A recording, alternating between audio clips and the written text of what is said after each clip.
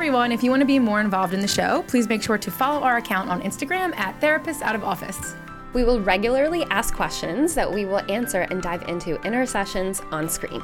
We want to make this collaborative between us and you. Thank you for being here and enjoy the show.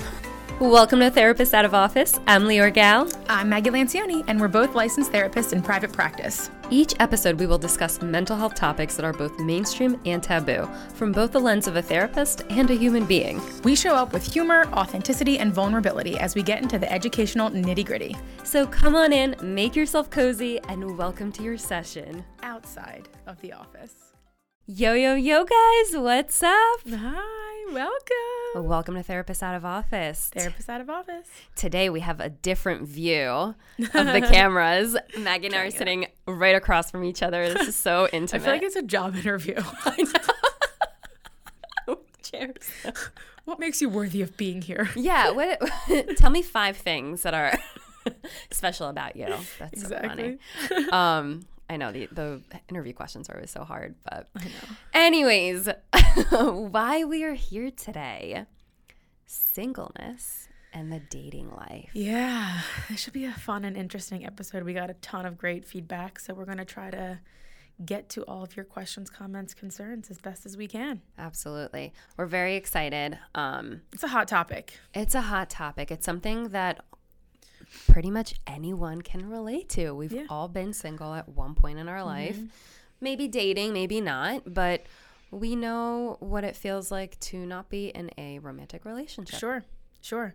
And just talking about, I think jumping right into, the stigma around dating. Yeah. And, all of the obsessions and assumptions that our community and our culture has really around dating, and how, at least in our age group, I would say, in your late 20s, early 30s, I think there becomes this assumption or this stigma around oh, you're getting to this age now where you should be thinking about getting married and getting a house and having kids. And I think especially with the holidays coming up, this is such a hot topic. You see all those funny t-shirts that are no, I'm not dating, stop asking me. Whatever. Those kinds of t-shirts that are leave me alone. Oh, I like that. Because it's something that, where people feel like they have the right to ask you questions about something that is supposed to be and is allowed to be very private. Yeah, it's intimate. But isn't for some reason. Well, I think, too, with just social media and, any type of putting yourself out there, people want to see your life. People want to know what it is that you're doing, what it is that, makes you happy or unhappy even. That these assumptions, too, and these questions, they come up because also, honestly, I think a lot of the times people just don't know what to talk about. Yeah, maybe. So it's just easy to be like, oh, who are you dating? What where'd you meet? Or because on one hand, someone might be comfortable with talking about it 100%, and maybe somebody else is not comfortable. Yeah. Yeah, and I think you made a good point about social media. I do think that because people are so used to seeing just the transparency of everybody's life, especially with the rise of social media influencers, we do see, the ins and outs of everybody's life and love life and marriage and dating life, and also too with how popular dating shows are. Yes. Or TV show, reality TV shows around dating and, Marriage at First Sight or whatever. There are so many TV shows around 90 Day Fiancé. Yeah, exactly. There are so many TV shows around dating and sex and love and all that kind of stuff. And I do think it's one of those topics that people are just obsessed with and so interested in and used to getting information about. They're used to being able to see all the ins and outs of it through social media and TV shows. Right.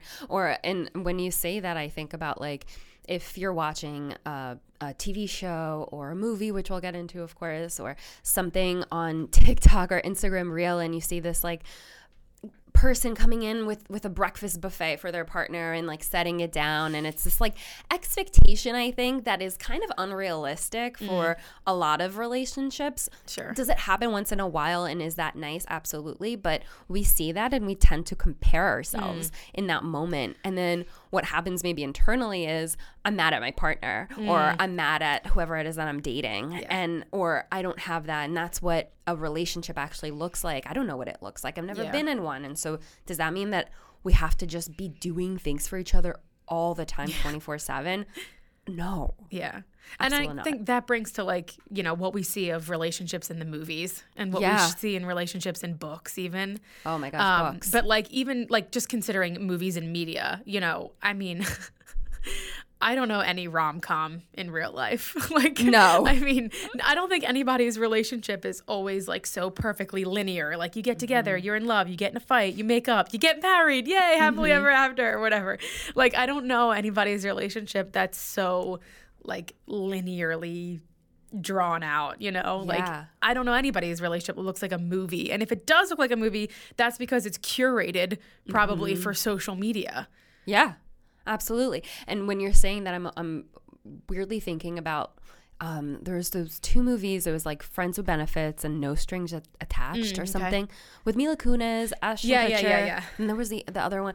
Whatever. The point is that like it showed that, oh, this relationship didn't start off so romantically. It started off as just friends with benefits and they didn't want a relationship. But then at the end, they realized they loved each other so much. And it's always like this like high achieving couple and like all this, you know. And I'm like, that's like, maybe that sometimes happens. Yeah, but when like some people really do just want to have sex. Yeah. Like that's okay. Yeah, exactly. And that's totally okay. Right. But then when you think about that and you think of how it portrays in the media and you're like, am I not having sex enough? Am I having sex too much? Am I this? Am I that? And it's like, I don't know if we need to, you know, watch that and compare it to ourselves. I know, because we're all different. Like some people can have, you know, sex is just an act, and for some, you know, of pleasure and joy, and then for some people, sex is an act of intimacy, you know, and connection. So we all are different in that way, and it's hard to judge on like, you know, your sex life. I think we can even talk about the differences between men and women, right? And I also want to caveat this with Lior and I are both in heterosexual marriages, so we are only speaking from our personal experience and some of the feedback that we've received. So we can't touch too much on LGBTQ relationships because we don't know them personally for ourselves. We can touch base on them based off of what we know about maybe clients or some close friends or family. But we're both in heterosexual relationships. So just kind of thinking about the stigma and the gender norms around like women and sex partners and men and sex partners, and how, you know, the more men that women sleep with, they're a slut or a whore or whatever the language is around that, less pure.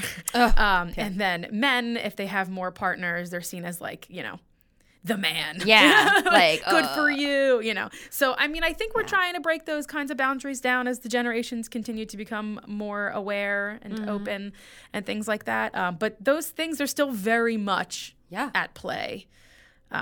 So it's kind of like, you know, I don't know what you were kind of taught when you were growing up with dating, but it's like, you know, don't have sex with them because that's all that they want. Yeah. That's all that they want you for. And you internalize that. I think a lot of us internalize that. There are so many tropes in movies and books around that. Yeah. Like, you know.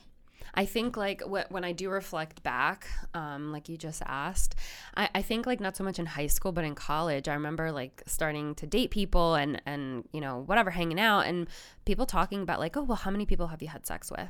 And it's like, But I remember asking that question as well. Like I was also conditioned to ask that question. And but realistically, like, why does it matter? Yeah. What am I going to get from it? I know. But that's the thing is like nobody is impervious to like the messages of society. Yeah. You know, nobody. Exactly. So I definitely think that, you know, when dating and when getting into relationships, it's whatever makes the most sense to you. If you feel uncomfortable with something, ask yourself what about that is making you feel uncomfortable. Everyone's entitled to their own decisions and opinions, but it's also we need to really understand, I think, where that comes from. And is it from us, or is it our parents, or is it society, or is it social media, the media in general? Yeah. And I also think, kind of going back to like sex, it's like women are often told that sex is for the pleasure of men, right? And so, and that is like our primary purpose, is to give pleasure to men. And I think, again, with the generations kind of moving forward, learning that women can also experience pleasure in the bedroom.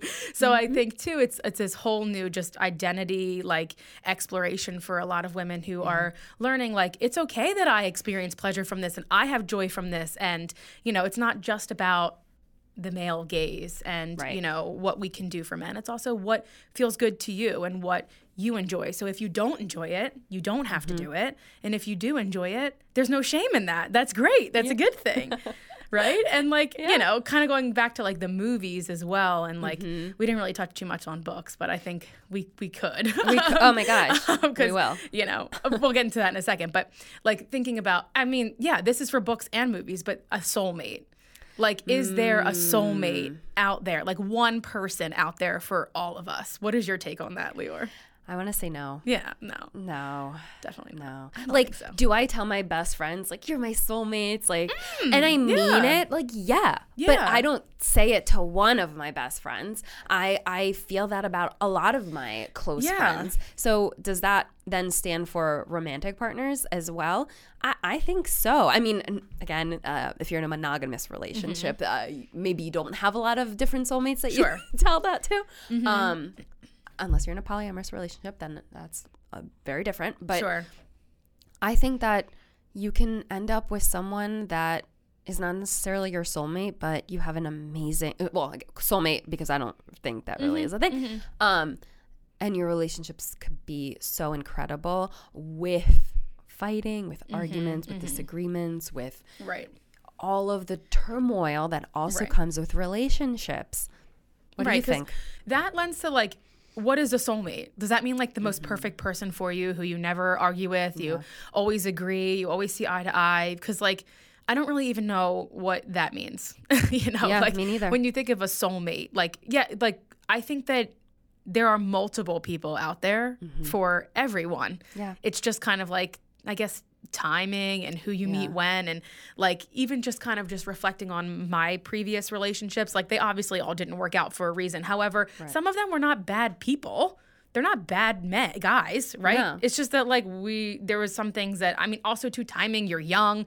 I'm, in high school and college. What is the likelihood that those relationships are really gonna last? But like, they're nice guys, like if you just think about it. But obviously when you're so young, things change and people change. And who I wound up with now is, I believe, someone who is perfect for me. At the same time, like, it's not to say that like the other people that you have dated are like terrible, crappy people. Like, also understanding that, is there one person for everyone? Because that also puts a lot of pressure on when you're dating. It's like, everybody that you meet, are they my soulmate? Are they my soulmate? Are they my soulmate?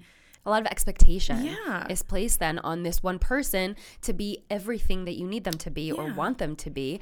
And that's just never going to be the case. And I think that to sort of go with that, and we're definitely going to go into dating apps, but like having this like surplus, I think that it really shifted when dating apps came about, which I have a love-hate relationship with them. I think they're really great, and there's a lot of positive things that come from them, and you're able to meet more people. But with being able to meet more people, there's more of a selection, there's more of a decision. And as most of us do struggle with making decisions, I mean, I do, maybe you do as well, that it puts us into like this pressure cooker of like, I have all it. It's sort of like reality TV, like The Bachelor, or of like, I have all of these people that I'm dating at once, and this one kind of gives me the ick by doing this, and this one kind of does that, so I'm gonna go with the other one, but that one kind of makes me, and so I'm gonna go, and it's almost like an immediate no on somebody that maybe it wasn't a red flag, but it was just something that you're not into. Right? Yeah. And that's hard. And the thing is like, I think the big things matter, right? So like, we all have non-negotiables, which might be something like, I don't know, for some people it's education or family relationships or the ability to trust and all that kind of stuff. And then we have some that are like not so non-negotiables or not so red flaggy. Like, for instance, somebody might struggle with cleaning up after themselves. Like that might be for some people, like that's annoying. It's not a deal breaker. It's just annoying. Whereas for some others, that might be like, absolutely not. That's a hard stop for me. Yeah. So I think, but those are the kinds of things where it's like on dating apps, how much of this information do you even really know? I mean, you're getting a very curated biography and of swipe through photos that people want you to see. Right. And I think for some people it is really hard to talk about themselves. And when you have to write like little bios or whatever, like it's hard to make assessments and judgments. And then it's also scary, right? Because you're meeting these people. Yeah. It can be tough because you're like chatting online, and then you go to meet in like person. Catfish, you could be catfished. Yeah, there's a lot of fear and oddness, I think, around it for a lot of people. Yeah, it might not feel natural, or it might feel more safe to meet someone like this and maybe talk to them a little bit more before, you meet up for a date. Or, I mean, I feel like the evolution of dating apps, there has been this like stigma for some dating apps versus others where like, Tinder was known as like the hookup one and Bumble is where the woman makes the first move, and then Hinge is like the relationship one where like, I don't think that's the case anymore. I actually hear, I work with, I actually hear that now Tinder is the one that is more successful for forming relationships. I mean, I've known people who have relationships off of Tinder. Yeah. Yeah. It's wonderful. It just depends on who you meet, I guess. Exactly. Like, sure, there are going to be people on Tinder and Hinge and Bumble, all of them, who just want to hook up, and that's fine. And then there are going to be people on probably all those apps too who do want to be in a relationship. It's just who you're meeting. Yeah. Because I know the point of dating apps is to delete them. That's the point. Oh, interesting. Yeah. Yeah. The point is to go on to find your match, and then you don't need it anymore. Yeah. But because like I said before, when we think of it, it's almost like social media of doom scrolling. You're scrolling and swiping and swiping and swiping and swiping. And you have such a large pool of people, especially if you live in a city, that is it like, am I swiping to find the right match for me, or am I just swiping to find people? Yeah. Yeah. To date or to become even friends with. Yeah. I don't know. Dating apps I think for some people they love them, and some people they hate them, and some people they feel like it's their only option, because I think dating, as it once was before technology, I guess, is kind of eradicated, I guess, because of technology. Like, no, people just feel like you don't really meet out in the wild, I guess, as they say. You don't really meet out, quote unquote, naturally anymore, or organically anymore, because I guess it's just so much more normalized to do things online, which is like a whole other difficulty and I think problem, I guess, for some people, because not everybody feels comfortable online and they want to do things more organically, but some people feel like there is a comfort behind a screen versus in person. So I do think that dating is probably more tricky now than ever. Yeah, because organically it actually means effort, putting in a lot of effort. So we're all very busy people, and especially if you have a high-paced job, or or you're in school and you're studying all the time. In order to meet someone organically, you kind of have to be out and about. Yeah. You have to either be going out, whether that's like going out at night or going out to dinners with girlfriends or guy friends or whoever, and like being almost like open and flirty and approachable. I feel like, and that can be really, really hard. Yeah. And especially like when we think about like gender norms, and I think we had this question of like, can a woman come up to a man, again in a heterosexual relationship, can she make the first move? And right? Yeah, for sure. Yeah. Why not?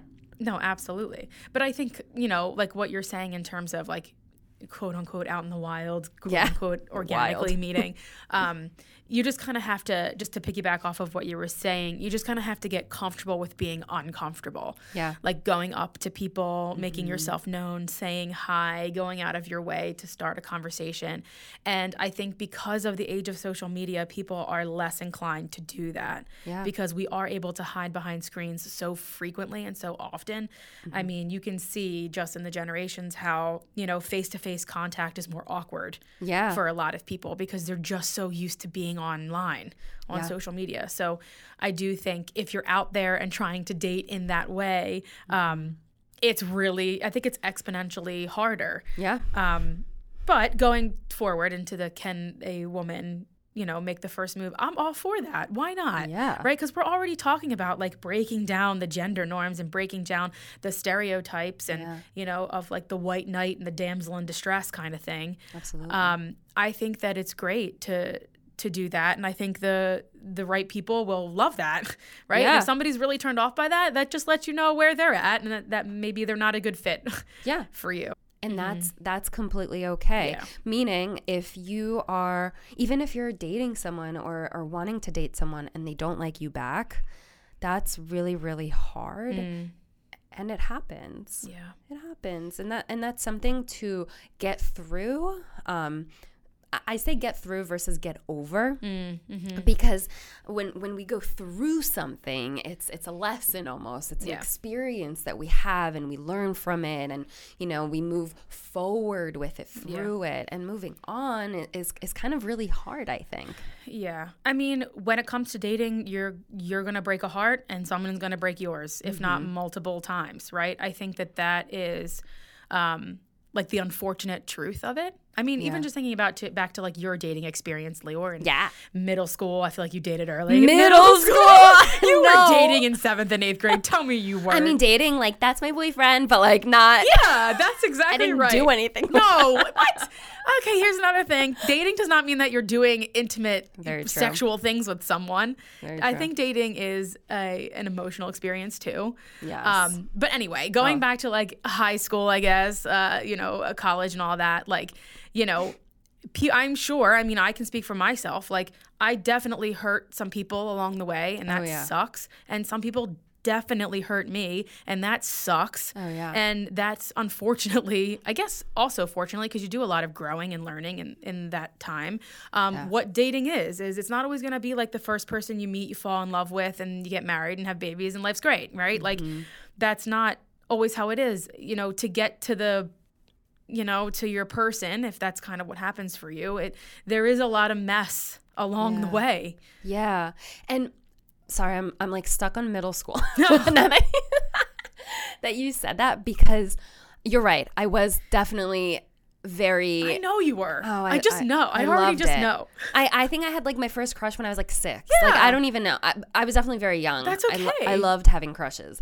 Yeah. Oh my God. It was so exciting. It was so exciting. It actually reminds me of a time in middle school, because you said middle school, and I know everybody thinks that I have this issue with middle school, and I do. I do have an issue with middle school. Yeah, I hear you. Because I feel like I probably do too. Yeah, I don't know why. It was like probably the most traumatic like 3 years of my life, because of all that is happening in our bodies and in our brains and all the hormones and all that fun stuff. But the point is, is I really liked somebody, and I was in theater, shocker, when I was in middle school. Is that a shocker? I don't know. I feel like I'm not a theater, like, I can't sing. I wish. Okay. I like acting, but I feel like theater, you have to kind of have both. And I unfortunately, I mean, I think, like, I like to think that I do, but I know that I can't sing. So anyway, so I really liked someone, and he knew it. Like, you could tell, I think, like in 8th grade, when you're like flirting, like you're doing, you know, stupid stuff, and you're like, whatever. And him and this other girl, like the other girl came to me and she was like, oh yeah, he definitely really likes you. And I was like, oh my God. But I try to keep my cool.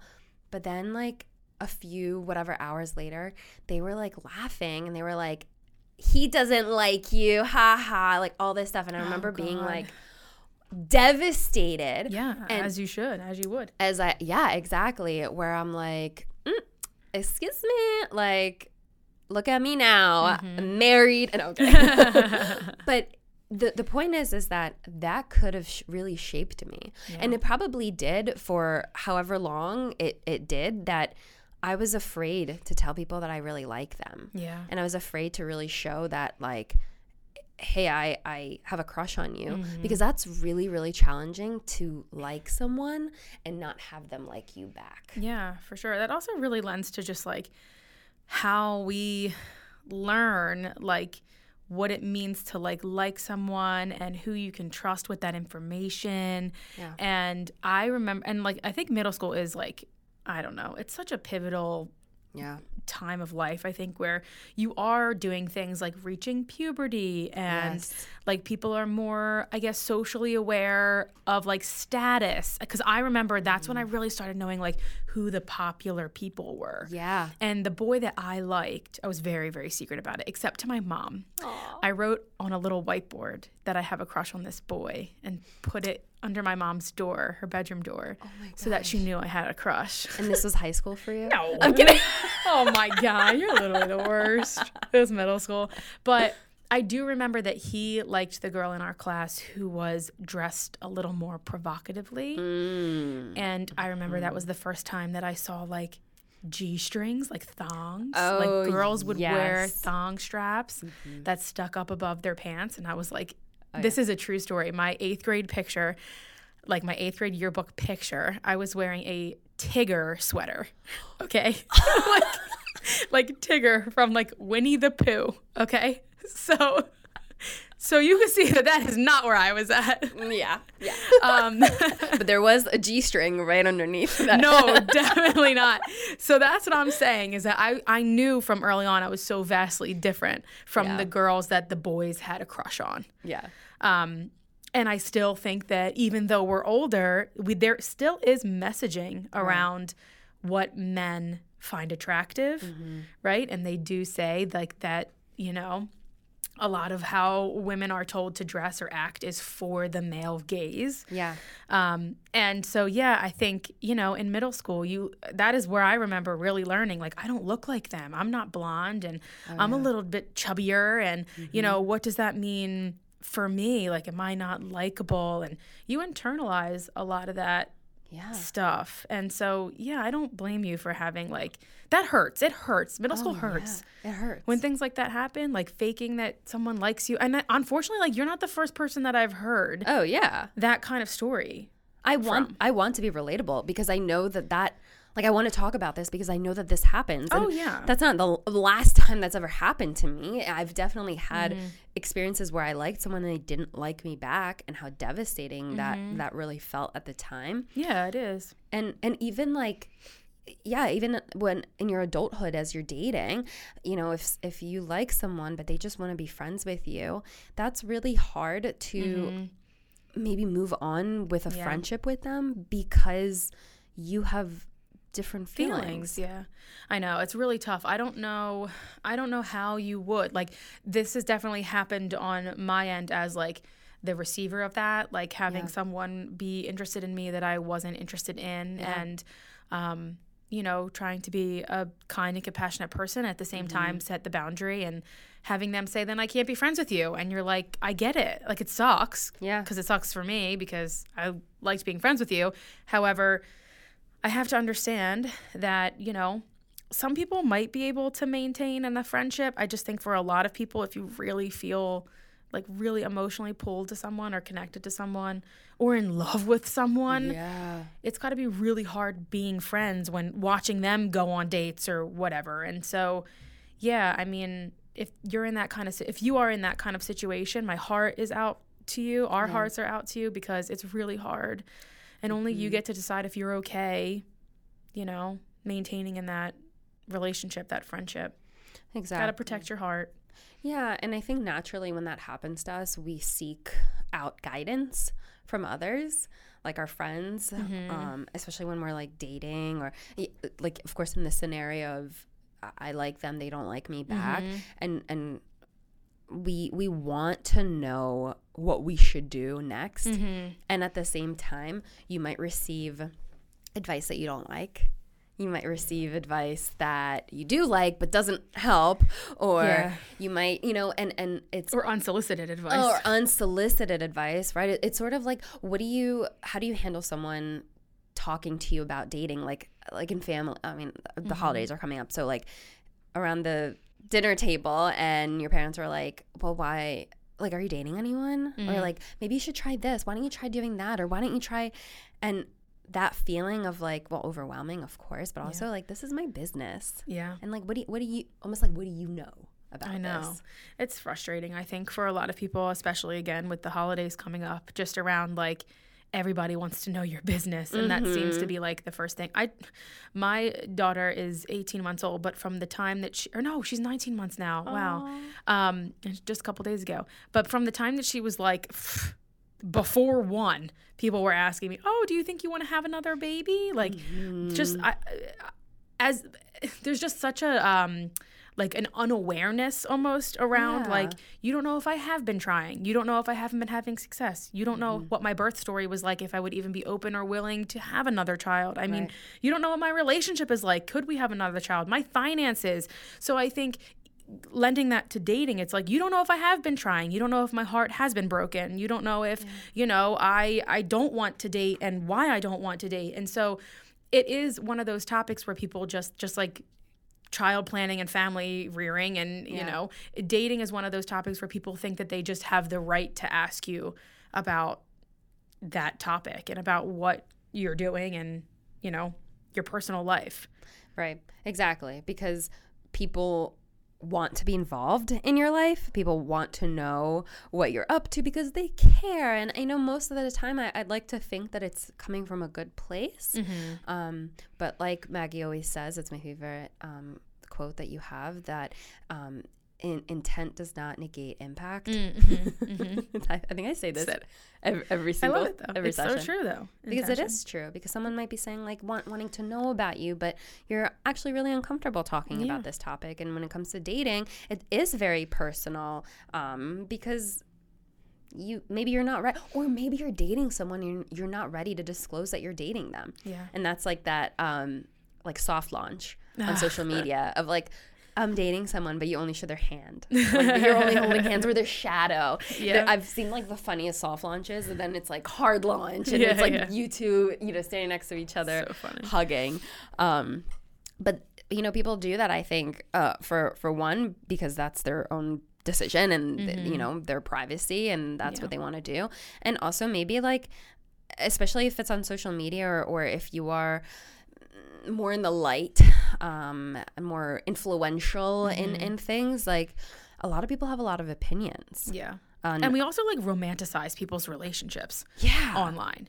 I know that, like, I listened to Armchair Expert with Dax Shepard, but he, in his like earlier episodes, he had talked about how him and Kristen Bell are often really, people look at them and they go, wow, they're in the most perfect relationship. Look at them. They're always laughing. They get along so well, whatever. And he's like, we hate being that couple in the media's eye, but just because it puts a lot of pressure on the relationship, and they are in couples counseling and all this stuff that like now they feel like they have to disclose that so that people don't put them on this pedestal. And that's what happens on social media. I mean, I could list a handful of social media relationships or just relationships that were in the public eye that people were so shocked to find out they divorced or didn't work out. And that just really lends to like, if you're not in the relationship, you truly do not know it. No. I don't even care how close you are to the two people. If you are not one of the two people or whoever is in that relationship, if you're not in that group, then you truly do not know about the relationship. Yeah, it's a facade. Most of the time, it's a facade.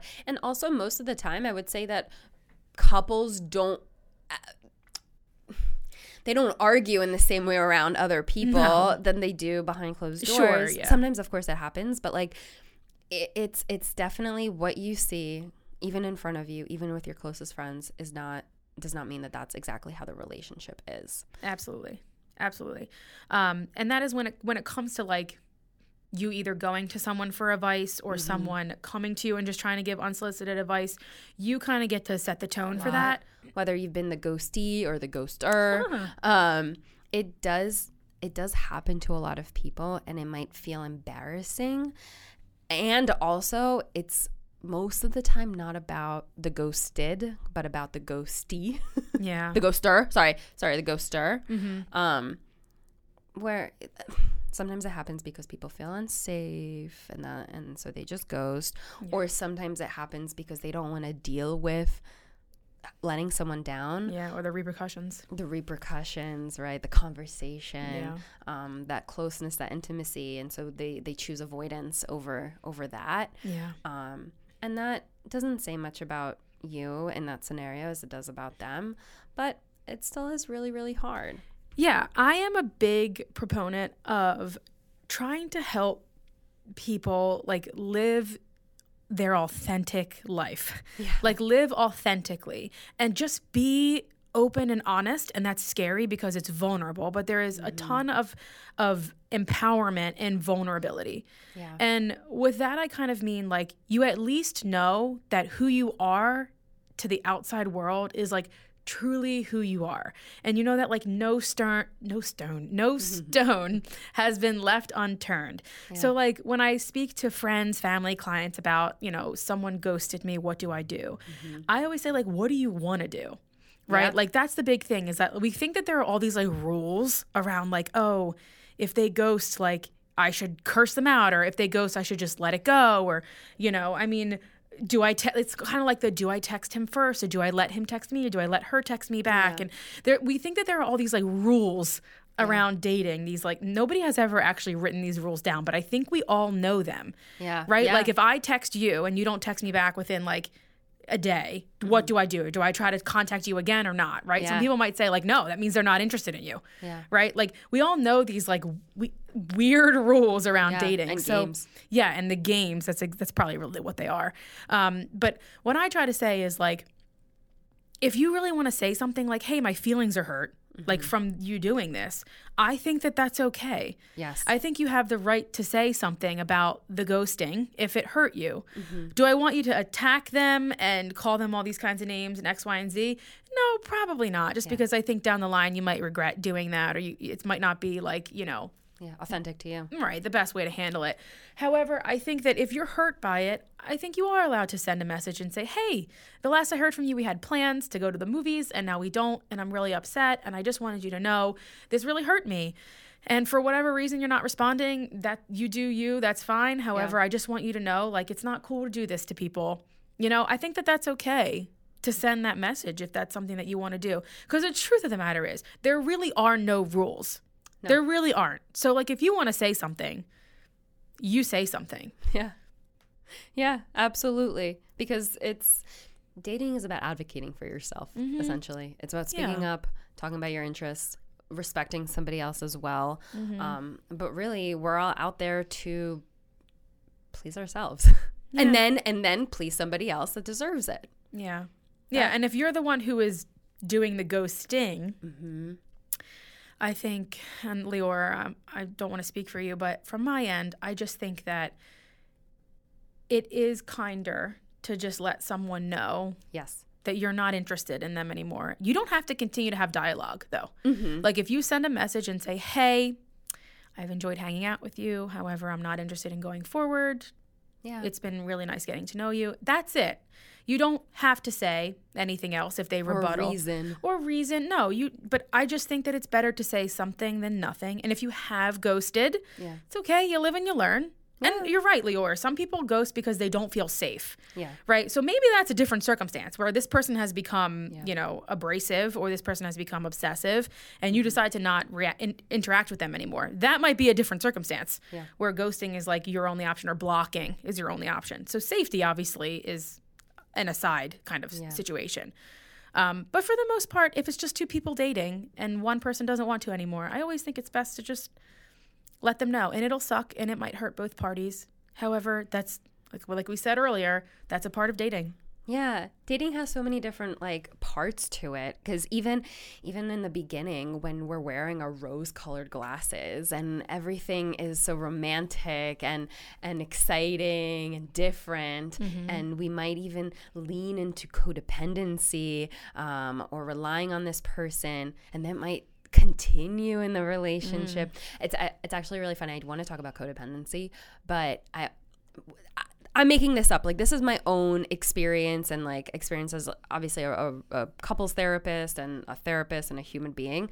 But I always say there are different time marks in relationships that you kind of are like pretty big humps that most of the time couples either make it or break it during these times. And I think number 1 is 3 months. Number 2 is 8 months. Where are you getting these numbers? I it's just from either experience or talking with clients and gathering data that way. I don't have like a You research. should do a social science experiment on this. I absolutely should. Then and guys, let us know if I'm onto something here, if you've ever experienced this. But and the number 3 is 2 years, and then it's 4 years, and then after that, like it is what it is, and then maybe like there's marriage and divorce, but we're not going into that. We're just talking about dating, where these humps, I think I would say there's transitional periods in these times. Like 3 months, the honeymoon stage is kind of over. 8 months is like, oh man, this is kind of getting really serious. Do we live together? Maybe. It depends how old you are, right? Yeah, true. But yeah, and then like 2 years is like, maybe do we want to get engaged? And so it's like big life transitions. And then 4 years, maybe it's like kids. Yeah. So it's like big life transitions happen that sort of sway you in either direction and with your partner or when you're dating of like, is this person the right person for me? Yeah. I really want to build off that because I think this is something important to talk about too, is when you said like it depends on your age. Yeah. And like when I just think about like the generations before us, like I don't know, our parents maybe born in the 50s or 60s and like beyond, like, you know, before that, people were like married with kids at like 19, 20, 21 years old. Like I think of my grandma, she was married with 2 kids by the time she was 21. Oof. So like, it's something like that where it's like, not that can't happen now. However, that is not the norm. No. Right? Like now it's like getting married. One of my best friends, one of my college friends, she was married right out of college at like 22 or 23. And I remember like now they were meant to be. They're together. They're in love. It's great. Yeah. But I do remember thinking, oh my God, like I could never be. I was out on the loose. I was just like doing my thing. Like I could not imagine being married at 23 years old.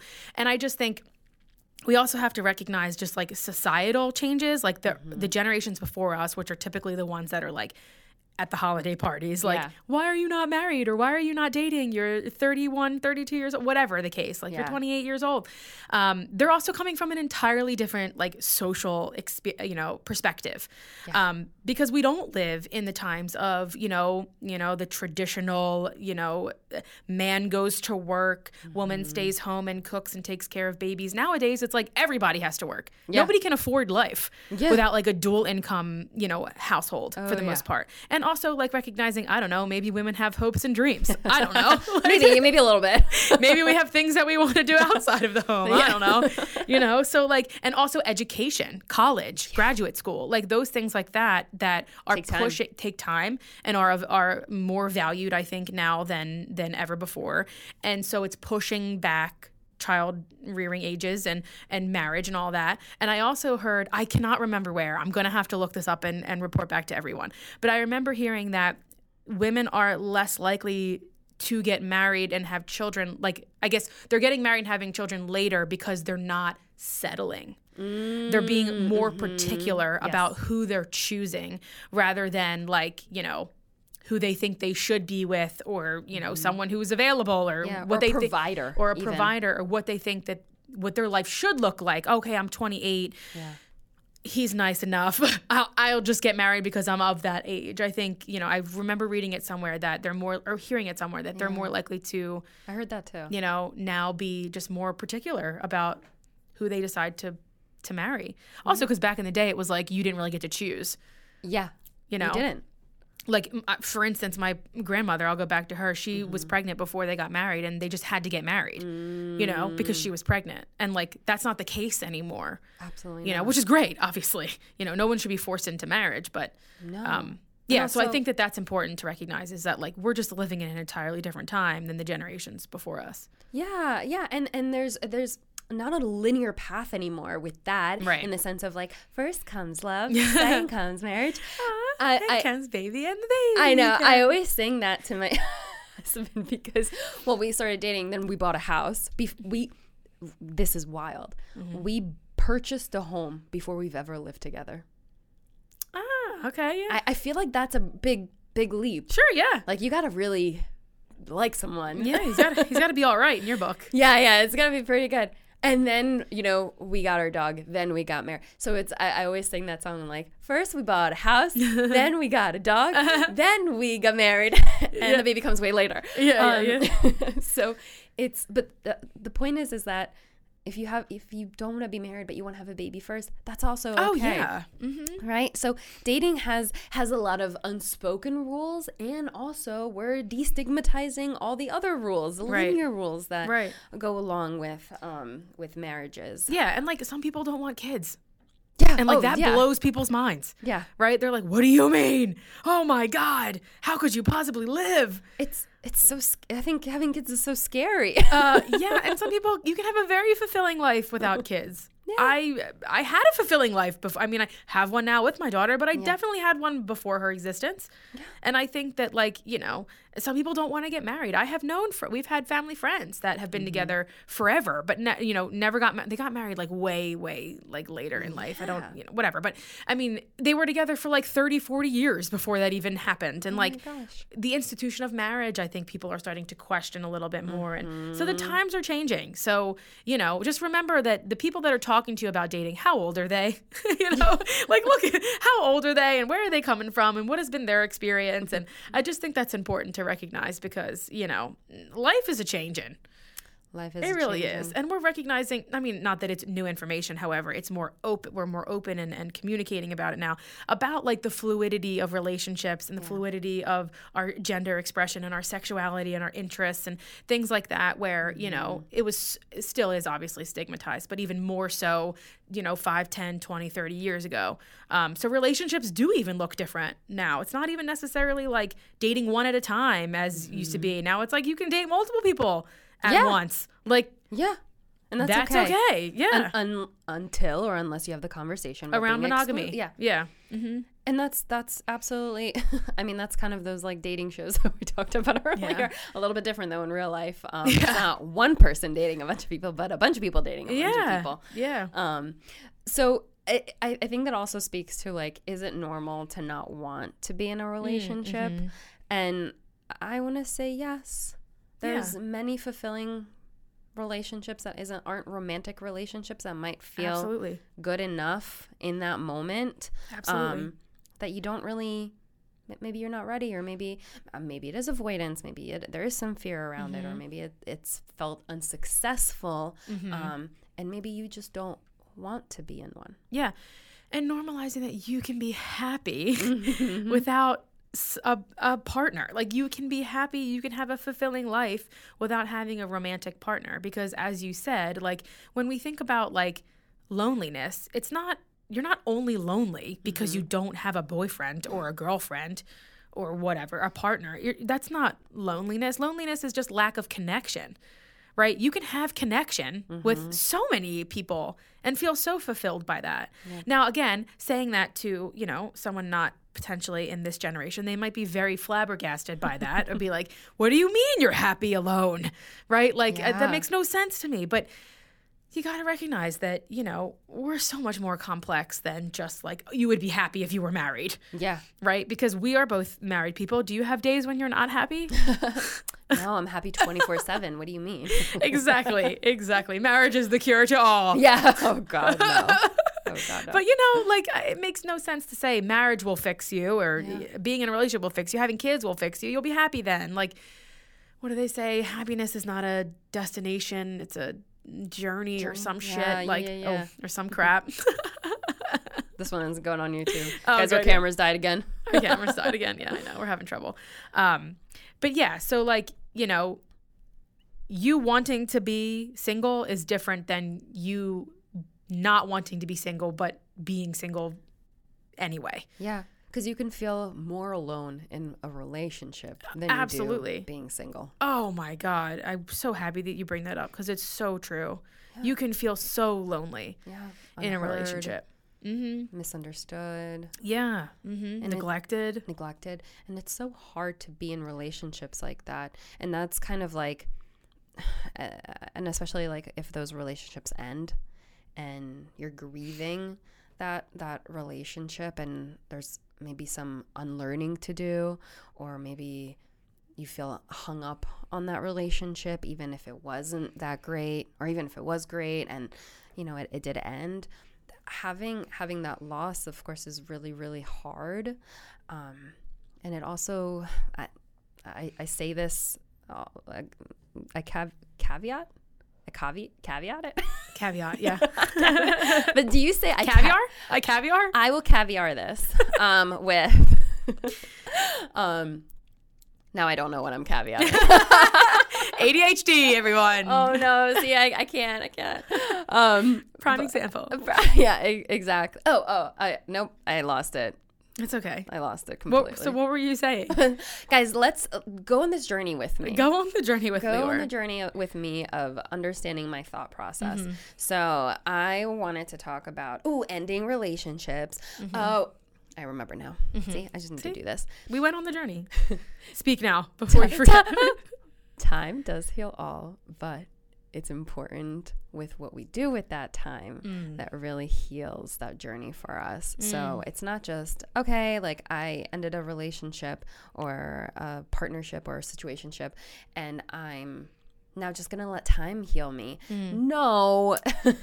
Sometimes it's, even if it's like journaling or starting to date other people. That's another thing actually, is people think that there's like a timeline of, I dated this person for 1 year, so I have to be single for 2 months or 3 months, and then I can start those dating. are part of all the rules. Yes. That's a part of all these rules. Yeah, no, I don't think there's a rule with that. Of course, if you're still like devastated and you can't even take your time handle being on dates, don't do that to yourself. But it's not like, oh, I only have been single for 1 month, so like that I can't go on another date. No, you can go on a date if you want to go on another.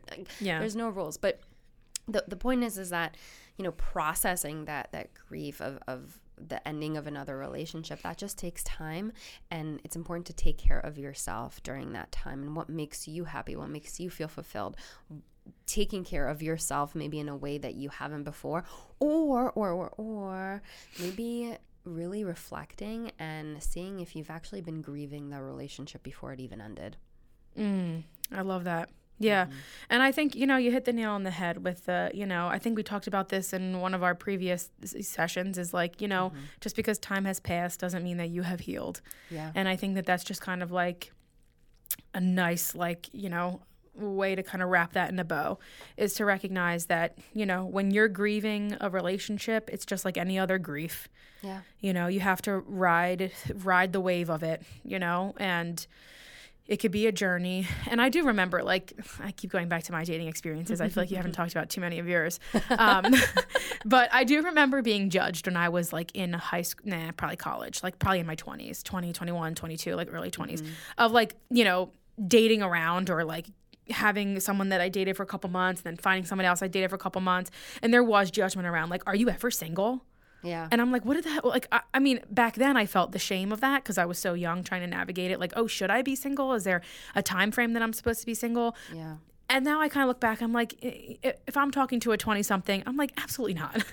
Absolutely not. No. You know, you do what you want to do. If you're connecting with people, that's what dating is, right? Like, that's what the hope is that you go on a couple dates with someone, you determine you like them or don't. You don't, you find someone else, you go on a date, a couple dates, whatever, whether that be like for someone for 6 months, a year, you know, 2 years, whatever the case.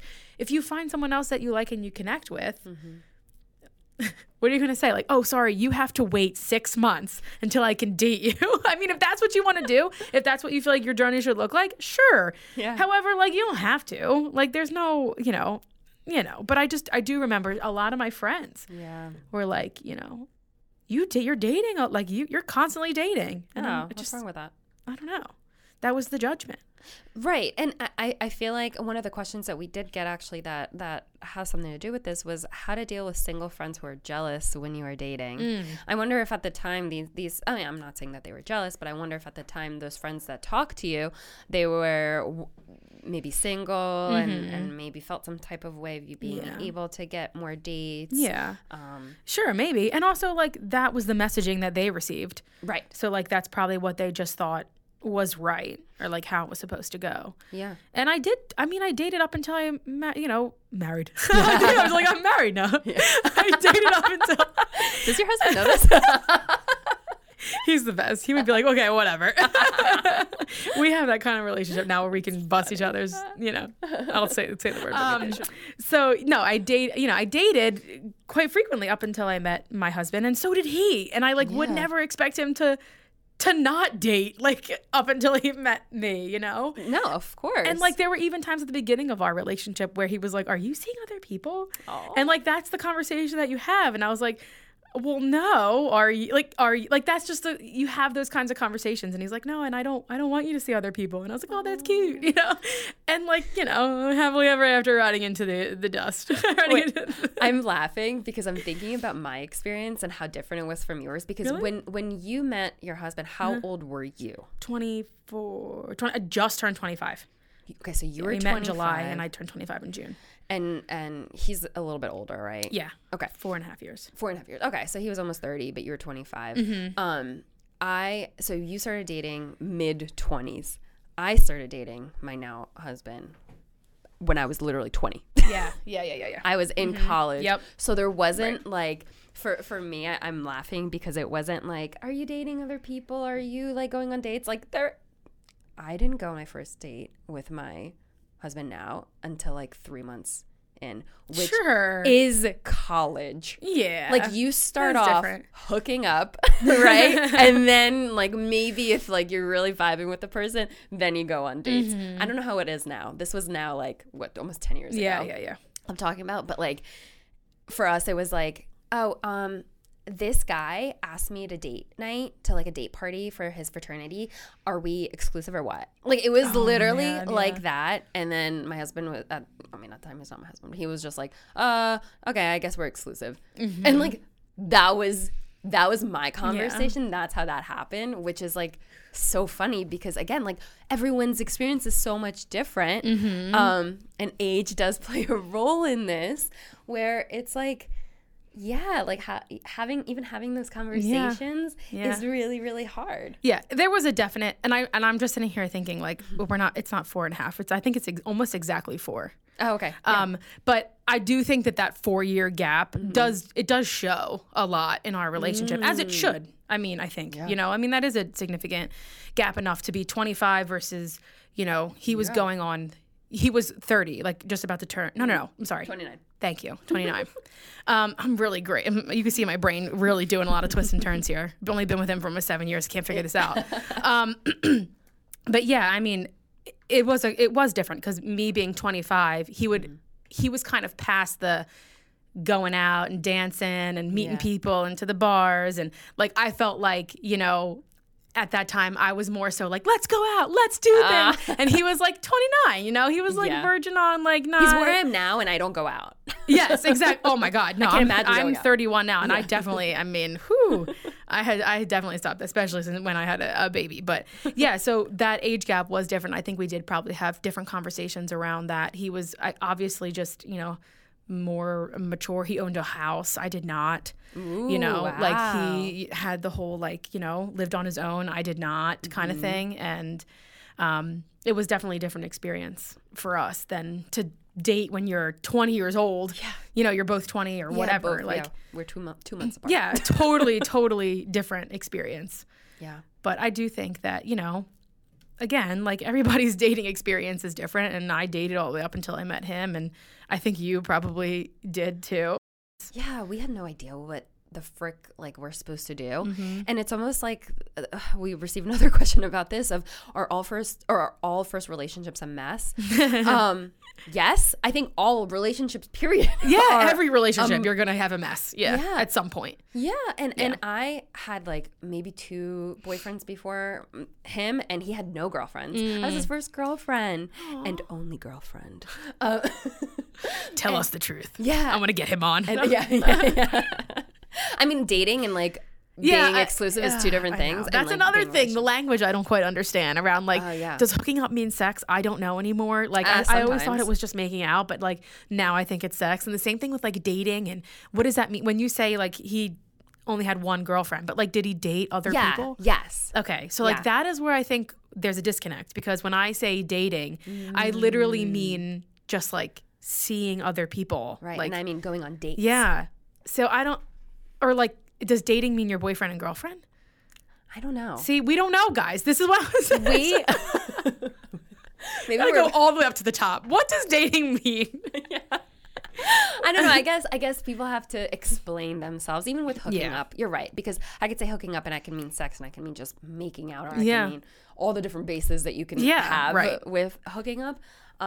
I mean, with my clients, I always just say like, okay, what do you mean by hooking up? Yeah, you I always have to ask. Yeah, I always ask. But again, I'm my client's therapist, so it's different when I ask versus some random person. Absolutely.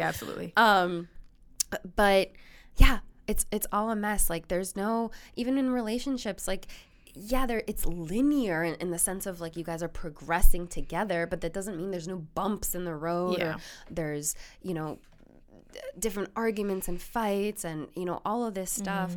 If getting back together makes sense, and I think that could be a whole different session for us to talk about, of like getting back together with an ex. But if it works for you, it works for you. You just have to really understand, like, how is it going to be different this time? In my opinion, having that conversation with the person that you want to get back together with. But yeah, all relationships are going to be kind of messy. Yeah. And do you know why all relationships are going to be messy? Because you have two different people, if we're talking about just monogamous, two people relationship. You have two different people from two different walks of life, two different backgrounds, two different family dynamics, two different structures of, family and social life, and two vastly different experiences. And say that you're 20, 25, 30, whatever, that many years of experience of life without each other in it, right? So like, and you're getting two people that are so vastly different with two different life's experience, and getting them together and expecting them to just like cohesively get along and like agree on everything and always come up with the decision together. And it's just not real life. You're not a carbon copy of anybody else. You're not going to find someone who's exactly the same as you. Exactly. And then also considering like in a heterosexual relationship, you have one male and one female. So very different experiences in life just based off of that sheer fact. Yeah.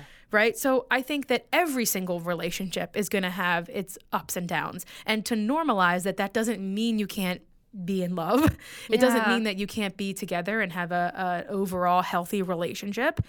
It just means that there's really no such thing as like, and I said it earlier, but I'm a huge Disney nerd, like happily ever after. Yeah. Where like you ride into the sunset and your life is great and perfect and you have no more problems. I think in every phase and stage of life with your partner, because how much have you changed from 20 years old to 25, from 25 to 28, from 28 to going on 30? Like, I mean, I'm sure a ton of changing has happened. So why wouldn't you guys have, scuffles along the way? Yeah, exactly. There are many different reasons why people don't work out, and maybe many different reasons why they get back together. Yeah. And it is about life transitions and the things that we experience. And I mean, think about divorce too. Like that's like marriage ending. That's a big commitment. And so, and it happens, and it's okay, and there's no shame to it whatsoever. It's just two people that just don't work out anymore for whatever reason. And I think that's a really big thing that you just hit on too. Like talking about your partner not have had like dating before meeting you at 20. It's like some people might hear that and go like, oh, that's so weird. Or like, why didn't he have a girlfriend before? Or like, is something wrong with him? Like just like normalizing that, like some people don't, like some people that's not their priority in life is like to find a girlfriend, right? And like, that's okay. Meanwhile, some other boys his age, they might have had girlfriends from the time they were 15 or younger or whatever. Or me when I was 6. Or you when you were 6 having a crush. Like every person is different, and there is no shame to your singleness. The only reason that there is because of society. Exactly. Not necessarily because it's actually a shameful thing, right? So like that's the real thing about shame, is like it's not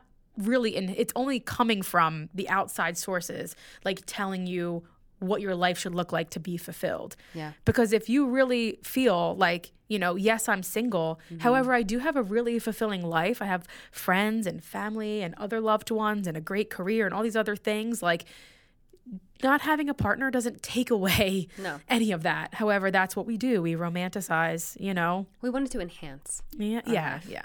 That we wanted in a good addition to our already great autonomous life. Yeah. And with that being said, like, you know, we talk about like the ages of dating and, you know, people ask, is it ever too late to start doing that? Is it ever too late to start dating? No. Resounding. No. Resounding no. Absolutely not. I mean, there is no such thing as, you know, finding love too late in life. Yeah. Well, there's actually that new we were not speaking of reality TV shows, but we have been talking about them a lot. But there's like this new one coming out that's like older women dating younger men. Oh, nice. The Cougars. Yeah. Is that what they say, right? I don't know. Is that what it's called? I don't remember what it's called, but it's okay. Like also like you can date whoever, like as long as it's appropriate, of course. And legal adults. Yeah, consenting adults. You know, date whoever you want at whatever age and at any age that you want to start. And again, sometimes dating later is the way to go. Yeah. Because as we were just talking about, like when you're so young, you might not know exactly what you want or who you are or, you know, what your morals, values, you know, character, you know, so much changes as you get older, you learn, you grow. So meeting people later in life might even just be the better option, you know, for a lot of people. Absolutely. And on that note, we have concluded dating in the single life. Yeah, dating in the single life. So maybe next time we could do an episode on relationships. Yeah, like being in one. Yeah. Not just be like dating and being single, but like what happens in the next phase of being in the relationship. Oh, all interesting stuff. Well, thank you guys so much for being here. Yay, we love you. Bye, guys. Bye.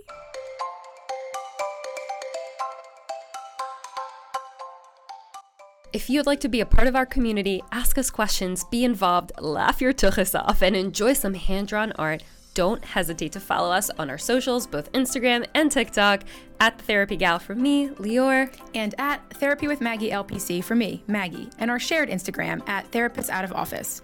Write a review, follow, subscribe, check us out on YouTube if you want to watch, listen to our podcast on most major platforms. We cannot extend our gratitude enough. Thank you all for being here and for being a part of this. We love you!